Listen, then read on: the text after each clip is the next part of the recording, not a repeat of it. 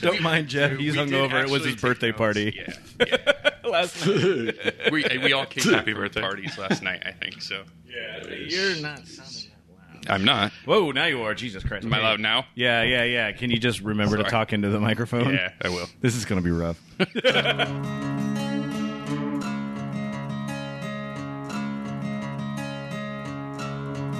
Incorporated in 1875, proclaimed as the City of Destiny, Tacoma has maintained itself as the City of Grit.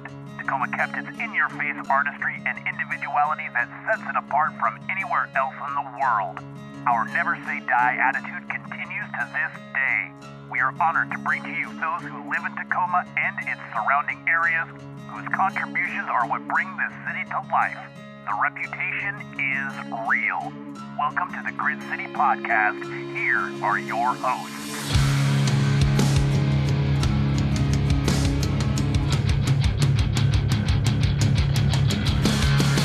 Welcome to the Grit City Podcast. I am Justin. I'm Scott.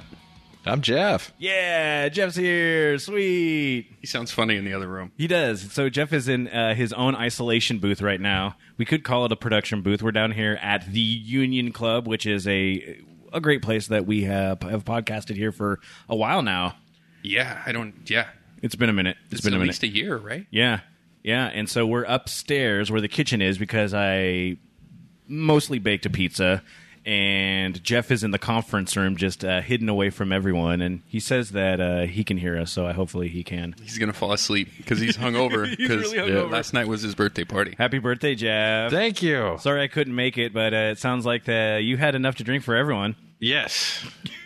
One-word answers from Jeff today. So that's what we're going to get. So with us today, we've got Brian Terbush with us. Brian, how are you doing, sir? Doing well, thank you. Seriously, thank you for coming on a Sunday morning or afternoon. Is it? It's afternoon, isn't it? It's afternoon, yeah. It's afternoon, yeah. We're running a little bit behind. But it's, thank you. I don't think that you're as hungover as us. So, No. But I really actually am very happy that you showed up today because you're with something that is very important, and we've talked about emergency preparedness before. But I think it's really, really important to do so because we just had the shakeout. What was the name of the full name of that? We did advertising. You for did it. advertising for it. I know, and I said it, but Great Washington Shakeout. Thank you. Wasn't That's it? Yeah. Nice, perfect. And so that has just occurred about a week or so ago. But we still want to bring up the information on the emergency preparedness for stuff like earthquakes, for volcanoes, because we have volcanoes in this area, and just in general. So tell us a little bit about the program that you work with. So I work for Washington State Emergency Management Division. I know you've had folks from Tacoma Emergency Management on there before. And, there's FEMA, the Federal Emergency Management. I'm kind of the in-between layer. Oh, nice. I work for the state. And so you cover the entire state then? That's the focus, yeah. Okay, perfect. Just the whole state. Just the state.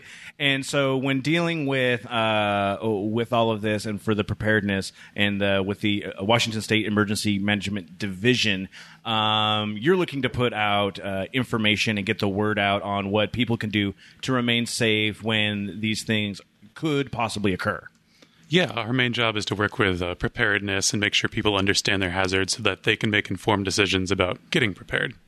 And one of the things I've noticed, because you guys got a multitude of websites, the Instagram, also on Facebook, Twitter, and YouTube as well. The YouTube I thought was really great because they have the short videos on just specific topics on home preparedness. So I think that is really fantastic, and we're going to direct people to that as well to make sure that they can watch all those. Have you been watching them? I have been. Aw. Yeah. Well, I mean, I want to prepare, but then I also got it's the wormhole. Like, you know about that, where I'm just watching all of these, and it's better than the public freakout videos that you actually got me into watching. So at least I'm a little bit more prepared at that point. At least you're watching them, though, right? Yeah. That's the most important thing. Exactly. If they want to go to just a straight website, what's the best website for them to go to get the information?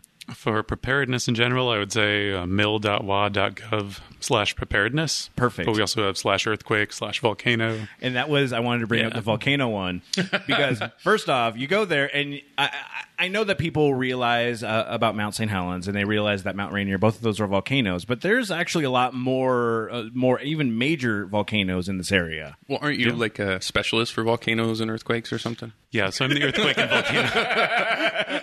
I'm the Earthquake and Volcano Program Coordinator, so that is my specialty here. Okay. And so we have the two that I mentioned of the volcanoes. What are some of the other volcanoes, the major ones in this area? You know any? No, I just know I'm scared of them. That's all I know of, man. Well, that's fair. So we got, like you said, Mount Rainier, Mount St. Helens. Mount Adams is also a volcano. Oh, okay. Mount Baker, if you go up almost to the border, that's ours and Canada's volcano. Oh, nice. And Sure. then we also have Glacier Peak hiding out there. Where's Glacier Peak at? So it's in Snohomish County, kind of to the east a little bit. It hides in there, but it's definitely an active volcano. And when you hear this sort of stuff, you okay with that? No, I'm like, which one scares you the most? Probably the one I see the most. Rainier. Rainier. Dude, it freaks me out every time I look at it. Every time I look at it, I imagine it like going off. Like, Really? Yeah, every time. And I'm like, Every time? Yes, almost every time. Yeah, You just live an anxious life, don't you? Yeah, dude. You have no idea. Well, and also, I mean, you live in Puyallup. And Well, yeah. so that's kind of one of those interesting areas when you're down there because you hear every month the har siren. And the first time my wife heard it, it freaked her out like really badly because she didn't have no idea what it was. Then she heard it, and then she looked it up and figured out, oh, that's what that is. But most people, I don't know if they even necessarily know what a lahar is. What is a lahar? So that's a good thing to clarify. Yeah. We call it a volcanic mud flow. Okay. It's an Indonesian word for it. So ours are mainly going to happen when snow and ice start to melt really rapidly. Mm-hmm. In Indonesia, they're also really common because they get a lot of ash falling on the slopes of their volcanoes. Oh, okay. And then when a monsoon or something comes in, heavy rain, it just mobilizes all that ash to move downstream. Oh, geez. Oh, wow. right. But I really, heard. that's- Oh, sorry. go ahead. I was just going to keep jumping in. I'm super scared of this. You can do that too. So I heard that you can actually have a lahar without an eruption, right? You can just have enough gas or steam vents that happen and mud just flows down the hill. Is that true? It is possible, but that's extremely rare that we'd have a lahar that reaches down into our river valleys without an eruptive activity. Okay. So last 9 or 10 eruptions of Mount Rainier, that's only even one of them Oh, Okay. over the last 10,000 years. okay. Okay, yeah, you say the last like 9 or 10 of them. I'm like, how far back are we looking? Yeah, looking on this back one? that far. So no, but that's one of the. I mean, Scott is terrified that the fact that Not the terrified. volcanoes are going to erupt, and I'm pretty scared of it. yeah. What's the frequency on something like this? I mean, you said 9 to 10 in 10,000 years. Is that a normal sort of thing? Like on an average 1,000 years sort of thing, or how does that even work out? So it's not really that regular. They've seen some of them that sort of have repeating activity over a period of time. Like if you look, you can look at the Cascades Volcano Observatory from the USGS. Their website has a lot of good graphics on this. Oh, but neat. It's like Mount Rainier kind of had a cluster of eruptions over a period of time, and then it's kind of stopped for a little while.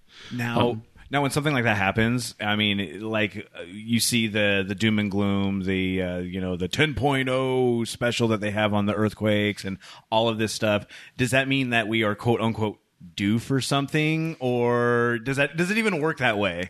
Yeah, geology is not like a library book, is the way we like to put it. Things are all going to happen when they happen, and it could be tomorrow, it could be in 30 minutes, it could be not in our lifetimes. That doesn't work for me. I need a date. I need to put something in my planner here. Well, unfortunately, as a volcano coordinator, I cannot do that, but Ooh. I wish I could some days. But Well, and so the big thing on that is the fact that we don't know when it could happen. You should probably be always prepared in at least the basic sense on that. And what does that mean for when you're talking to people about emergency preparedness? What are some of the things that you absolutely need when dealing with any sort of natural disaster situation? well, so the tips we like to say are be informed, make plans, build kits, and get involved.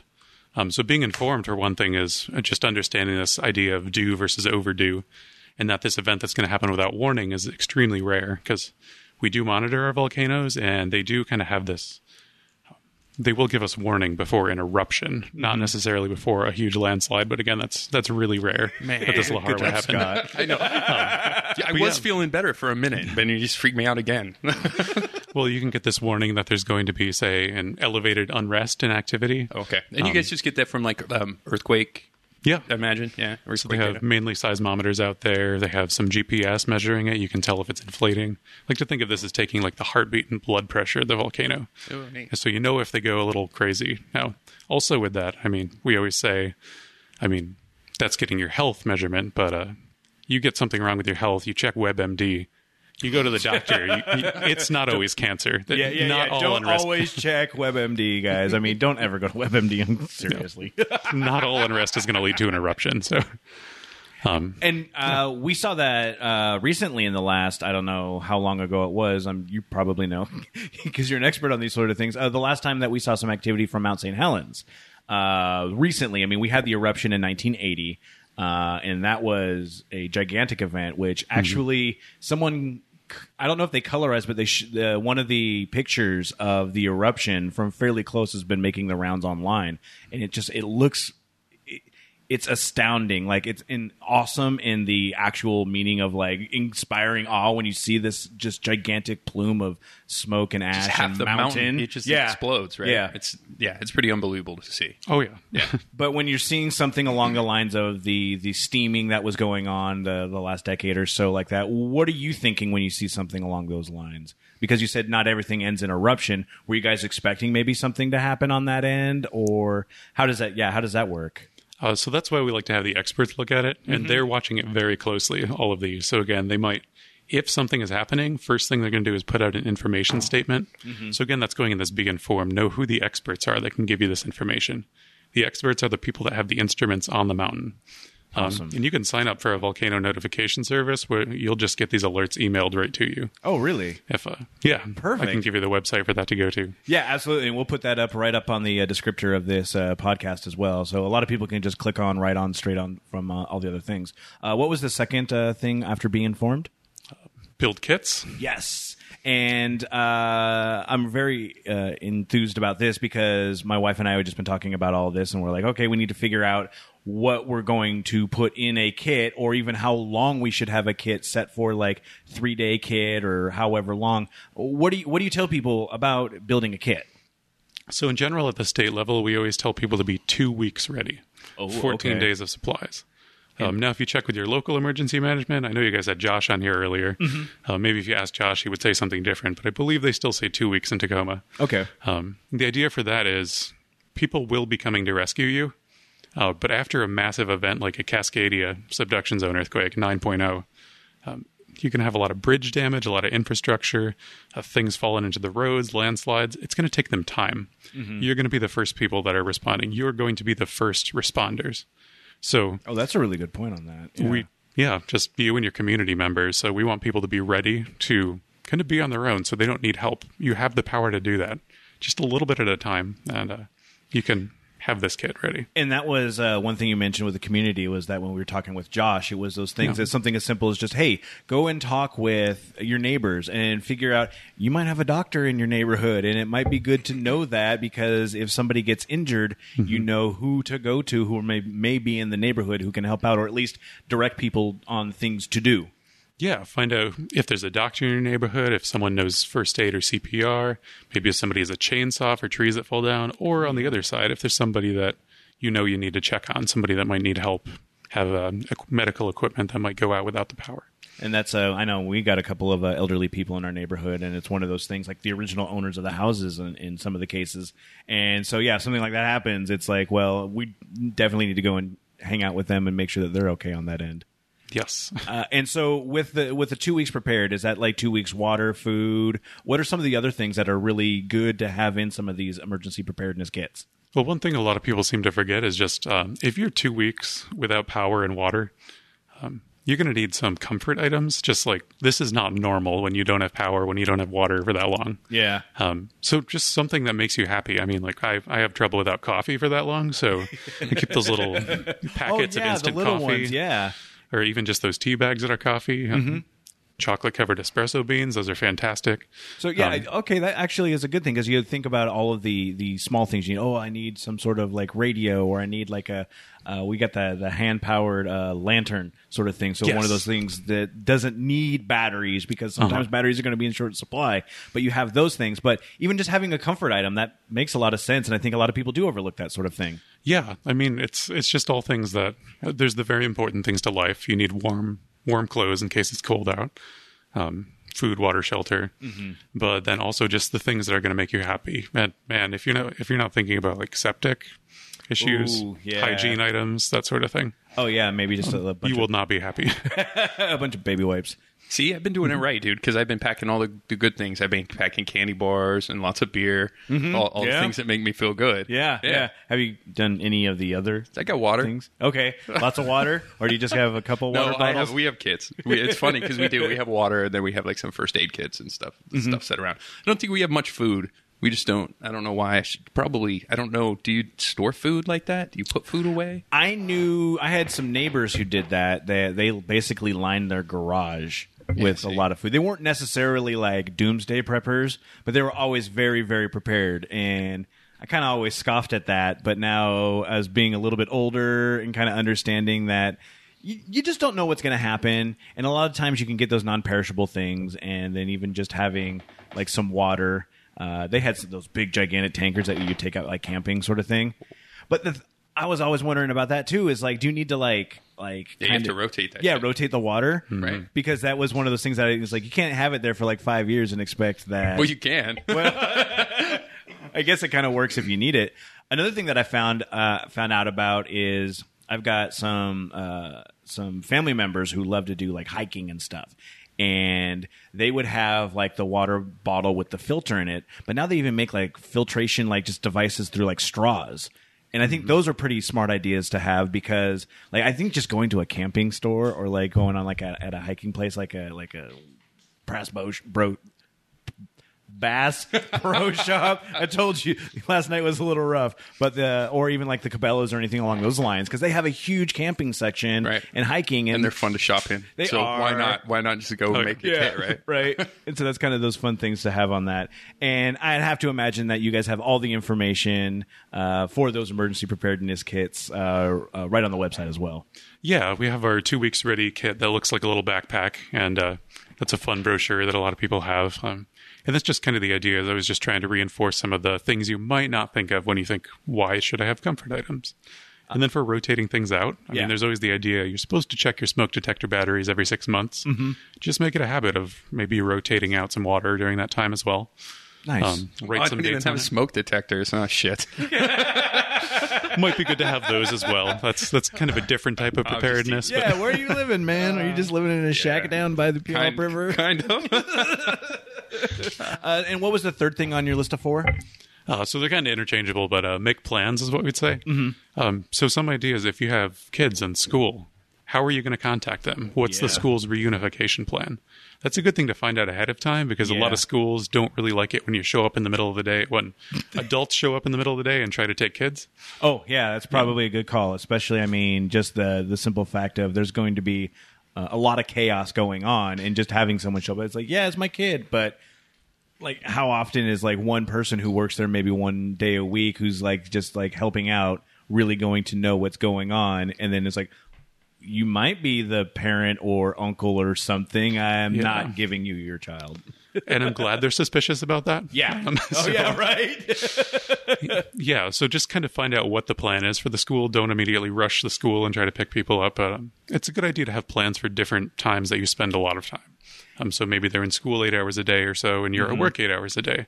What about the other times? What's your plan for reunification anywhere they are? Know who to contact. And just have like if you can make it there safely, a central location Yes. to get to. I know a lot of people, I know all of us work in Seattle, and so it's trying to figure out and talking with our significant others about where we're going to meet up, because my wife works in Puyallup. So from Seattle to Puyallup, there's a large amount of area. So we actually have to have a pretty serious discussion on where we're going to hang out, I guess. Or Yeah, get to. man, because if the train's down or the freeway's packed or whatever, you're stuck, right? In like every movie and every TV show, the freeways are always packed. Right, of course they are. Yeah, and especially around here, it's always the traffic's always terrible. That's anyway. like normal day. Yeah, It's not- yeah. You ever try to leave on like a Friday morning before like Memorial Day or anything? You think you're going to get away with it at 10 o'clock? Everything's packed. Yeah, just imagine if there's an earthquake or something. You're super screwed.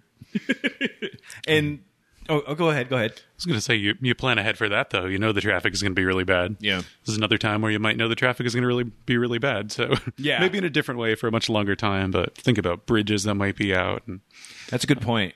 I know my wife's been looking at scooters, like the little 50cc scooters. Yeah. She wants to make one that looks like Pikachu. And I told her I'd ride it. I don't know if I'm going to buy my own, but I'll ride with it. She wants to make a scooter club. You ride behind her. Oh, yeah, I'll ride bitch on it. I'd do it. We'll see how that works out. Little 50cc ain't going to take me anywhere. I tried to use those Lime scooters. You saw it. I can't go up a hill on those. I couldn't go up a hill with it. It was fine. But I mean, even something like that, it's like an alternative little source of transportation as well. And having something like that's a little more maneuverable. And I know some people love their dirt bikes, especially just riding around Tacoma. You see them everywhere. Yeah, they're fun. Yeah. Are they? Yeah, they are. I'm afraid I usually wipe out on stuff like that. So having all that different sort of preparedness is kind of neat on that as well. Sounds good. And then finally, what was the last one of the four? We were talking about getting involved. So Josh was talking about CERT for one thing, the Community Emergency Response Team. That's one way you can do it, just train in basic search and rescue, but also you're meeting a bunch of other people that are interested in that. But there's other groups you can do. We always talk about Map Your Neighborhood. That's a program. That's also on our EMD Prepare YouTube channel, all the courses. This is just getting together with people, and that's the same thing. Just find out the people in your community who has that chainsaw, who has that training. But then other things, like I've listened to you guys a few times, and you've had some great community folks where Food is Free Tacoma recently. Yes. There are a lot of community resources here that just getting to know about them, getting to know the people, going to events with them, that's really helpful because say throw a block party instead of like isolating yourself from your neighbors because these are going to be the first people you talk to in a disaster. So go out and get to know them. Go do community events. And that's one of the, I mean, when I moved and I bought my house, it was one of those concerted efforts that I wanted to do. I wanted to, know my neighbors, but once a month we have our Safe Streets Neighborhood Watch meeting. And I know that on the east side, there are a lot of different ones that have those, and they partner with Safe Streets. And you can go to their website and see the ones that they have because you can find the meetings in your area. And it's like an hour a month that you're like spending doing this, but you get to see a lot of people and you get to see the different people that are around your area. So you can recognize the people that are in your area.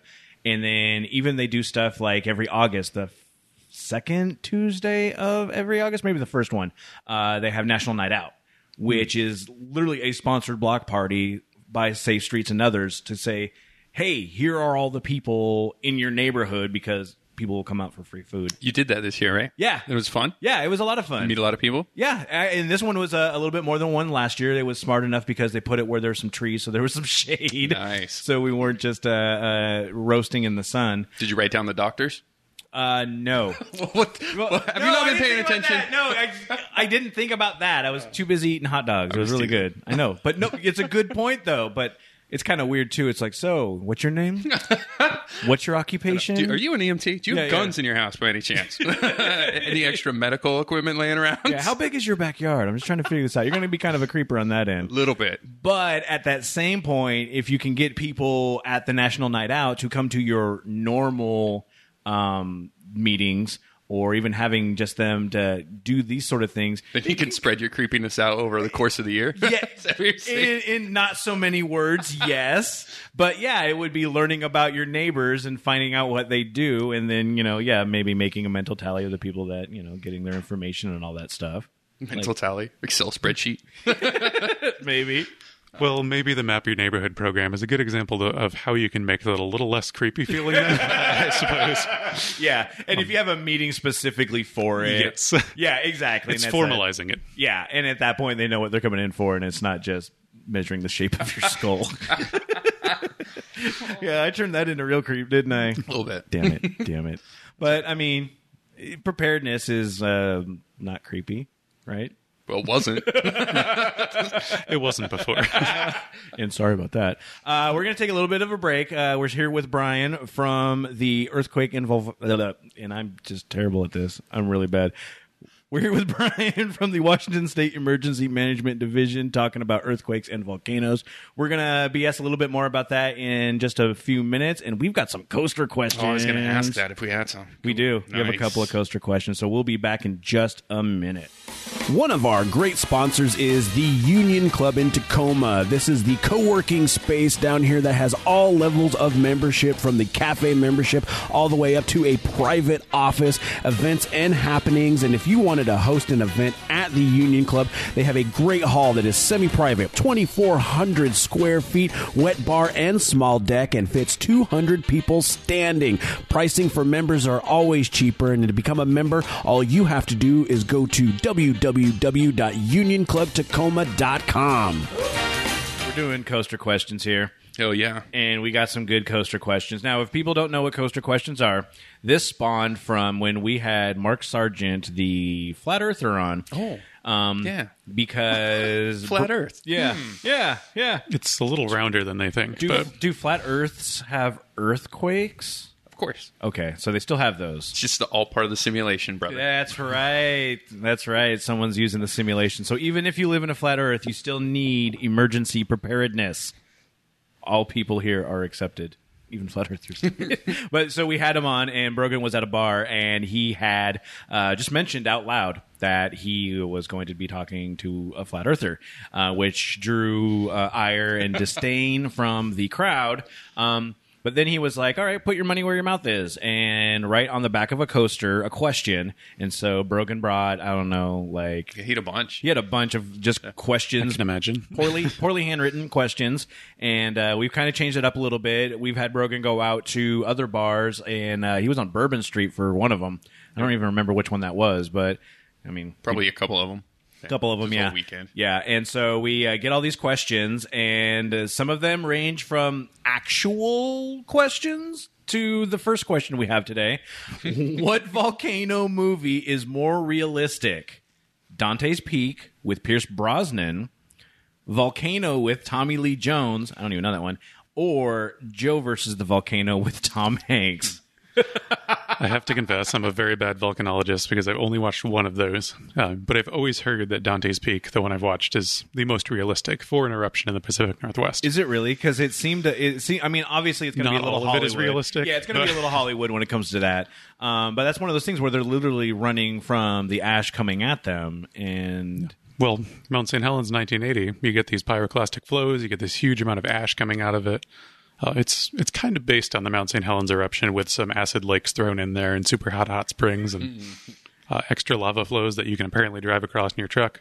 Well, Sorry I mean, for the spoiler alerts, but so you can't do that then. But when somebody is dealing with an eruption or something, and if it's something like that, because we have seen something along those lines with Mount St. Helens, should you just be like, if you see it and you're in your car, should you just be trying to drive away as quickly as possible, sort of thing? Should you be hunkering down? Because I mean, the ash is going to be, if it's like something like that, it's going to be turning day into night essentially, and it looks just like a horrifying snowfall. Dude, I think at if that it's point. coming at you, this is just my totally unscientific theory. But if it's coming at you like a wall, like in a movie, you just bite it, dude. You're done. Just lay down. Just go fetal. well, that's the thing. That's a possibility, though. All these types of events are very unpredictable. You can look at some events. I think it was the 1991 Onsen eruption in Japan, where you see, if you look up a video of pyroclastic flow, there's just this wall of ash coming towards a truck that's driving away. And then, like, right when it's about to catch up to him, it just stops. Wow. And that person was extremely lucky, but, I mean, you can always drive away if it's coming towards you and hope that it stops.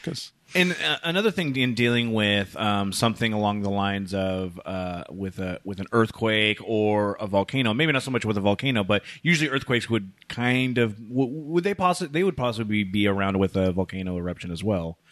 Could possibly, but they're not necessarily related. One of the other things I was thinking, though, along those lines is dealing with like tsunami stuff, because we still have that worrisome. So I saw a graphic that was showing what would happen if a tsunami hit in the Puget Sound, and I was like, "Oh yeah, we're fine. We're in Tacoma. We're cool." No. And I'm watching the graphic keep going and going down into Commencement Bay and all this other stuff, and I'm like, "Oh, we're fine." And no, we're not. Brogan and I had that conversation with the guy one time, and I was like, "Dude, what about tsunamis?" He's like, "Yeah, you're like 90 miles inland." I'm like, "There's tsunami like signs, like quite a ways in from the ocean." So tsunami us right now. I don't have enough water. No, so it is a hazard in here for sure. And the best idea is just if you feel the ground shaking very strongly, you're near the water, you're going to want to get to high ground because we do have faults that are even closer than the Cascadia subduction zone. We have a Tacoma fault. What? Yeah, there's a Tacoma fault. It runs right through Tacoma. Really? Like where? Like on does it go down like Pacific Avenue? I mean, like how close to this are we looking on this? So I know for sure the Seattle fault goes right under I-90, but there's a Tacoma one that kind of goes through the northern section, I believe. But I'd have to look at a map. Okay, so like the northern up there. I don't have to worry about that. Fife's probably north, Fife's probably screwed, but you would shake a lot. Yeah, this is one that'll be right under the ground, so I'm thinking much more intense shaking. Dude, how do you sleep at night? Honestly. Like I having that knowledge. Yeah, you just messed me up for a good week, dude. I'm telling you. Know it's there and be prepared and know that you can do something about it and know to drop cover and hold on when the earthquake happens. And that's another thing too, seeing the videos. You have different videos on that as well, right on the YouTube page. It's the drop and cover. Yeah, were you practicing? I was not practicing because I'm 40 and unless it's really, really important, I'm not going to do it. But I do have a plan.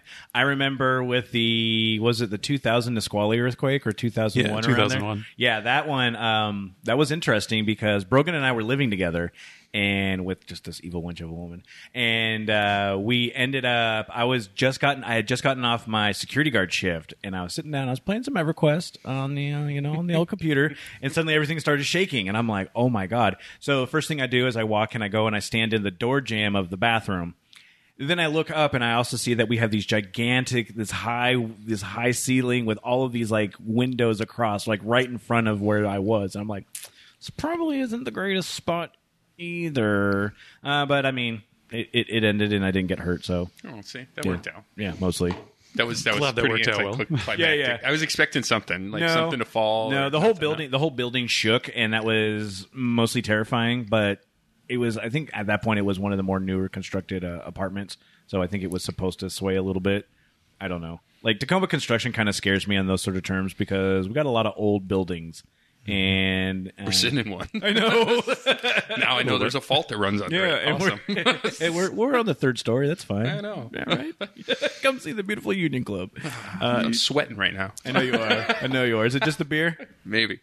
Do you mind if I throw one more thing in about the volcano hazard? Please do. Yeah. Okay. So this idea of a wall of pyroclastic material coming towards you, hot gas and ash. Mm-hmm. So again, this is going to happen. Only an eruption is going to happen with warning here. They're heavily monitored. And one of the things that'll happen as it gets... Well, the nice thing about our volcanoes is most of them have federal land around them. Whether it's Mount Rainier National Park, Mount Baker National Forest, they can close that ahead of time. Oh, okay. Just know if that's closed, it's for your safety to avoid having these massive ash walls coming towards you. Yeah, don't maybe go out there, start geocaching right when it's that time when it's coming. Oh, I don't know. Yeah. But yeah. Whatever you do. Yeah. That's what they did around Mount St. Helens too, right? Like they closed it off except for a few people, right? Yeah, that would have been a lot worse if it wasn't closed. And I mean, it's like I remember one of the stories of the guy who's like, I'm not leaving my spot, it's my place. And I mean, all the power to you on that. Just realize what's more than likely going to happen. We're all about informed decisions. Just know that your hazards include this massive pyroclastic flows and things like that. It actually does sound terrifying. All right, next question. What is the most lava-proof material that is readily accessible in a disaster? Lava-proof? Yeah. Is there anything that's lava-proof? It's like, I don't know, like the steel fireplace thing backer I have. I mean, I don't know what that's going to do. Is that lava-proof? I would doubt it. Yeah, probably not. Is there an actual like underground submarine that they made? Can you just... So the thing about lava is it's probably going to catch a lot of things on fire, but it takes a lot of energy for it to melt things. I mean, you can even look at videos of like lava flowing over snow.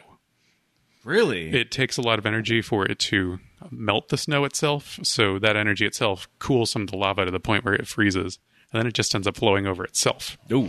So it can go a long ways like that. It can go into the water a little ways, really heat up the water, and boiling at some points. But lava is usually going to end up flowing over itself. Now, if it's flowing really close to a wood frame house or something, very easily can catch that on fire. But it's not the lava itself that's going to do that. But you are not lava-proof. So stay away from them. Yeah. The last of the coaster questions we've got right now. What is the most underrated or overlooked item you should have in a prepper kit? We did mention the comfort items, but what is something else that maybe people don't necessarily realize that they're going to need? Well, I'd say comfort and hygiene. That's the thing. So I found it's a little more common in Japan to have this idea. They gave us, my boss went to Japan for learning about their earthquake early warning system and how we can use that here. Oh, neat. He came back with something he found in a convenience store, which was a poncho potty. Really? So the idea of this is it's like you put yourself in a bag. There's some kits. It's kind of like a human litter box inside there. All right, yeah. But there you go. You got to think about how you're going to do that, whether you need to have like a bucket to flush or... It's a really good, Were you writing that down? I was. You grabbed your phone. You're poncho potty. This down. Yeah. Well, and that was like, I just remember even like when you're going camping and you just get one of those, the toilet seats on a stand. Yeah. And just something that basic. Just make sure you're pretty far away from your camping site or else maybe a dog will roll in your own stuff. And That sounds like a story. It is. Okay. Yeah. So, again, Brogan and I were camping. We were out there. I didn't want to hear it. All right. Well, you can just infer everything else from that story, but we'll just say that the guy didn't know that his dog was rolling in human action. And had to take him down to the river. Also, prepare for your pets if you have pets. Good point. There you go. That's another one. And that's another thing, too. Like, just seriously, like, have food and... Well, with the water, just make sure that you're ready for your. I'm thinking for my cats. You got your dog. So, yeah, I do. Maybe their veterinary records. Oh, good call. If they have any issues on that end too. I've always heard that in a disaster or like a zombie apocalypse, the best place to go is not to the hospital, but to go to the veterinary clinic because they'll have most of the same gear, and it won't be bombarded by people who are sick and maybe now zombies. That's all. That's what I'm saying. That's a good point. And that's a question, too. I think maybe even, and we talked about this with Josh as well. Are you going to talk about zombies right now? Well, yeah, a little bit. Yeah. But it's that sort of everyone's getting emergency prepared on the, the popularity of all the zombie shows and stuff like that. It's like, what's your zombie plan and what are you going to do? And I always hear a lot of people saying, well, I'm going to go to Walmart. I'm going to go to Costco. And I'm like, everybody else is doing that. Maybe not so much, but it's got to be kind of exciting on those sort of terms that people are even just thinking about it just because of Hollywood or television boosting up the apocalypse. So I think there's a preparedness fest somewhere around Seattle, maybe like Normandy Park area. They do Zombie Fest every year. Nice. Might not be annual, but they at least had it a couple of years ago, and that was just a big preparedness event. There were a lot of preparedness vendors and things there. We were there. Nice. And so, like, what kind of vendors do you see like that? Is it a lot of the like I was talking about with like the Cabela's and the Bass Pro Shop sort of things like those, or like... some of those, but more like American Red Cross and then preparedness materials, that sort of thing. And people can go to like those sites as well to get a lot of information as well. Yeah. Nice. I do like that. Yeah, we just like to recommend going to your local emergency management first because they're going to have what's most specific to your area, what you need. Most well-informed in that because they live here. Yeah. And we have a way different landscape than like Nevada where you're from, Scott. Yeah. And even if you're on the eastern side of the mountains at that same point, it's going to be a completely different needs than what you need on the western side. So no tsunamis over there, I don't think. Probably not. I really hope not. No. Yeah. But like wildfires and stuff you'd have to deal with. Definitely wildfires. Because we didn't get a whole lot this year, which was, nice. You're lucky. But, I even remember just dealing with that one storm that we had here that was just like 1,200 lightning strikes in just one strip that went almost just like right up I-5. It was really kind of creepy to watch because it was hitting in Puyallup and we were watching the lightning strikes and it was lighting up the whole sky. Yeah, it was neat. Yeah. Did you have to deal with that? Not really. Oh, okay. I don't even think our power went out. Like, it might have flickered a little bit, but I don't even think it went out. Yeah, a lot of people were stressing about it. My wife was stressing about it. She's been stressing a lot about the emergency preparedness. Maybe not so much as you. I don't stress about it. I just know I read a lot of dumb shit, right? So I read a lot of like articles about asteroids hitting. Like, I just read a lot of that stuff, man. And so like when I see like the volcano, I just think about it. I'm like, man, that thing could just go off any minute. Yeah, but what seriously, what are you going to do? Yeah, you're going to drive towards it, and you're like, well, here's your plan, and you're like, it's the whole, I mean, it's beautiful. Don't get me wrong. Oh yeah. And it's great up here because a lot of the roads frame the mountain. Like I think they planned it that way, right? Where you turn down certain roads and all you see is just this beautiful mountain out there, right? Yeah, but it's just death. It just seems like a giant mountain of death to me. Well, again, you don't have to think of it that way. Right. Again, the most of the things that happen are going to be much smaller eruptions. Catastrophic is not the norm. If it was, well, yeah, we'd have a lot more to worry about. But it's happened. It happens quite a few places around the world, though. I mean, it's happened. We've had volcano eruptions all the time, right? It's true. Yeah. There's currently 45 to 50 volcanoes erupting right now around the world. That's crazy. That's crazy. And 40. Did you hear that? Yeah. And you're like, whatever. Yeah. I mean, it was like if it's around the world, I understand around the world, but I'm like usually more focused about what's going on over here. Jeff, what do you got over there, dude? So I have a coaster question from Christopher. And it says, as we are set on the Ring of Fire, which area is higher risk? California's fault line or Washington's Mount Rainier? Ooh. Oh, that's tough to compare. So we can certainly compare seismic hazard on that. Mm-hmm. We're second highest in the United States, right behind California, because they have a lot more people living right in the immediate risk zone from that fault line than we have from the Cascadia So subduction it's based zone. on population then. So population and how frequently the earthquakes happen as well. That's kind of how they do it. But our volcanic hazards are completely different, so it's tough to say. I mean, if we had to pick which one would go next, Mount St. Helens has erupted the most frequently. And those have tended to happen, like, on average every 30 to 50 years. Wow. An eruption. I mean, so we're due. I mean, everything's rebooting quicker than the volcanoes are going. So our volcanoes are better than their earthquakes. That's what you're saying? Well, they're certainly better to look at. yeah, like you said. And I mean, they already got all their own problems in that. But a good point was brought up by that. Thanks again for the coaster question, Chris. Thank you. And we're on the Ring of Fire, and I mean, like you were just talking about that with all the volcanoes and such. But we do. There's historically, like through all of this, that we have all of these potential issues with this entire volcanic system. Yeah. Well, you're taking the time to learn about them now, so yeah, that's good. That's empowering you to know what you can do about it. And really, it's just any kind of eruption. Don't be in the way. Don't be in that place at that time. Know how to evacuate in a hurry. So, like Puyallup this year, they evacuated 9,000 school kids. That's perfect. That's what they should be doing. Wow. Ording does at least 1,000 every year. They're super close too, right? Isn't Ording like they only have a few minutes notice or something? They have about an hour approximately. Oh, okay. So from what's the few notice. out? Like 90? An hour to 3 hours. Oh, okay. So See? these things it depends on how much water's in them. It depends how much other material's in them. Maybe they picked up some bridges along the way because they can do that. Wow. But That's part a of it trick, too, right? Yeah. Like it is. I've seen like and like again looking them on YouTube, and you see like footage of like flash floods and stuff like this. And it's one thing to see those and be like, oh, yes, this is something it can do. But it's another thing if you're in the midst of it and trying to keep a level head is going to be hard at best with that. So just being able to go through these and have it be a little bit of a muscle memory or a second nature exactly is going to help you in a long run when you're panicking, when you're trying to think of where family members are and go pick up the pets and do all these different things. Mm-hmm. You need to just have a plan, and you need to practice with those plans because you don't know when anything's going to happen. Yeah. So one thing with that as well is you got to get all those things together, but they've run traffic simulations and things like that. And if everybody in Ording gets in their car, a lot less people are getting out on time. Mm-hmm. So practice walking your routes because really that's going to be what gets you out of there on time. That's a good point. Keep those roads open for emergency responders, especially.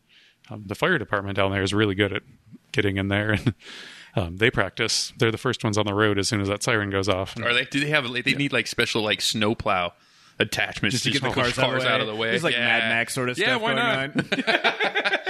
Bring your bulldozer, just push it out of the way. That's another one. Find out who the general contractors are around your area and where they keep all of their heavy equipment. Yeah. Just in case, you never know. You never know. I have to armor some things. Brian Terbush, thank you again so much. Again, the Washington State Emergency Management Division, mil.wa.gov/prepared. or preparedness. Preparedness is a good place to Preparedness. There we go. And we have all the links on all of that. Thank you for spending some time with us. And seriously, everyone out there, thank you so much for listening. If you guys want to help us out monetarily, financially, and help us get the gear and help us do some fun stuff. We didn't talk about our Patreon at all, huh? We didn't. Now we're talking about it. Yeah. We're kind of leaving it towards the end on that. Everybody's hanging up right now. Yeah, which is fine, but because we got the links right there. But patreon.com/Grid City Podcast. $4 a month gets you access to all of the old school episodes with Brogan and Scott and Derby Girls and comedians spitting in his beer. Ones, really. Were those really the best ones? Really going to say that right now? No, they probably aren't. But it also gets you access to the live feed. And, but they're only $4 too, right? Exactly. And that's $1 an episode, so for a month. That's what we do. Very, very helpful in that. Yep. Higher tiers will get you sweet gear from Shroom Brothers, including the limited edition T-shirts. They are, because I think I have to change them up. I have too many black and white T-shirts in my thing. Oh, really? Yeah. So we're going to have to get some color to that? Yes, man. So let us know if you guys have suggestions on what should be the next color for our shirts or the colors that you would like to see. And, I mean, if you order them in specific colors, we'll make that happen. Yeah, we could do that. Yeah, absolutely. Yeah. Again, also, find us at gridcitypodcast.com. All of our social media is right there. And, I mean, right here, you can just click it and do all that fun stuff. Send us some feedback. Give us 5 stars on Apple Podcasts or whatever thing you listen to us on, because if you do that, you send maybe a screenshot of it and send us a message about that you did that, and you know what, we'll send you some stickers. Yeah, we could do that, because we got a lot of stickers from diecutstickers.com, and they've been pretty awesome in helping us out with all of that stuff. And I mean, you heard it on this episode because that's the ad that I ran. Ooh, yeah, see, look at that. But seriously, guys, thank you so much for spending some time with us. Get your ass prepared out there. Go to the Washington State Emergency Management Division, mil.wa.gov, to get all of that information. Brian, thank you so much for spending some time with us. Thanks a lot for having me. You've been listening to the Grid City Podcast. Check them out at gridcitypodcast.com.